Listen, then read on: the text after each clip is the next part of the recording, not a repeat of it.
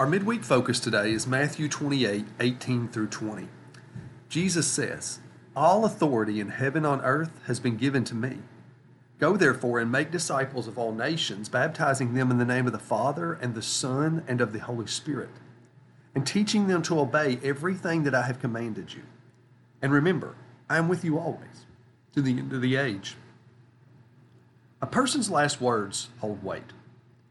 When presented with the opportunity to make one last statement, the last thing you will ever say in this life, you want it to be important, valuable, weighty. These are Jesus' last words in the Gospel of Matthew. In the book of Acts, the last words Jesus speaks are Acts 1:8. "But you will receive power when the Holy Spirit has come upon you, and you will be my witnesses in Jerusalem and in Judea and Samaria and to the ends of the earth." Then he goes to be with the Father. We know that Jesus' last words are instructing his followers to help others know and follow Jesus. Jesus' last words carry on throughout the history of the church and instruct us today. Go, make disciples, be my witnesses, teach them to obey all that I have commanded.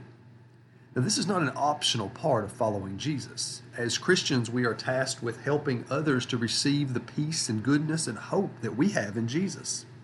You're not meant to believe and then sit on it and wait until you die or he comes back. Our churches are not meant to be museums to past traditions. Instead, we are here to make a difference today.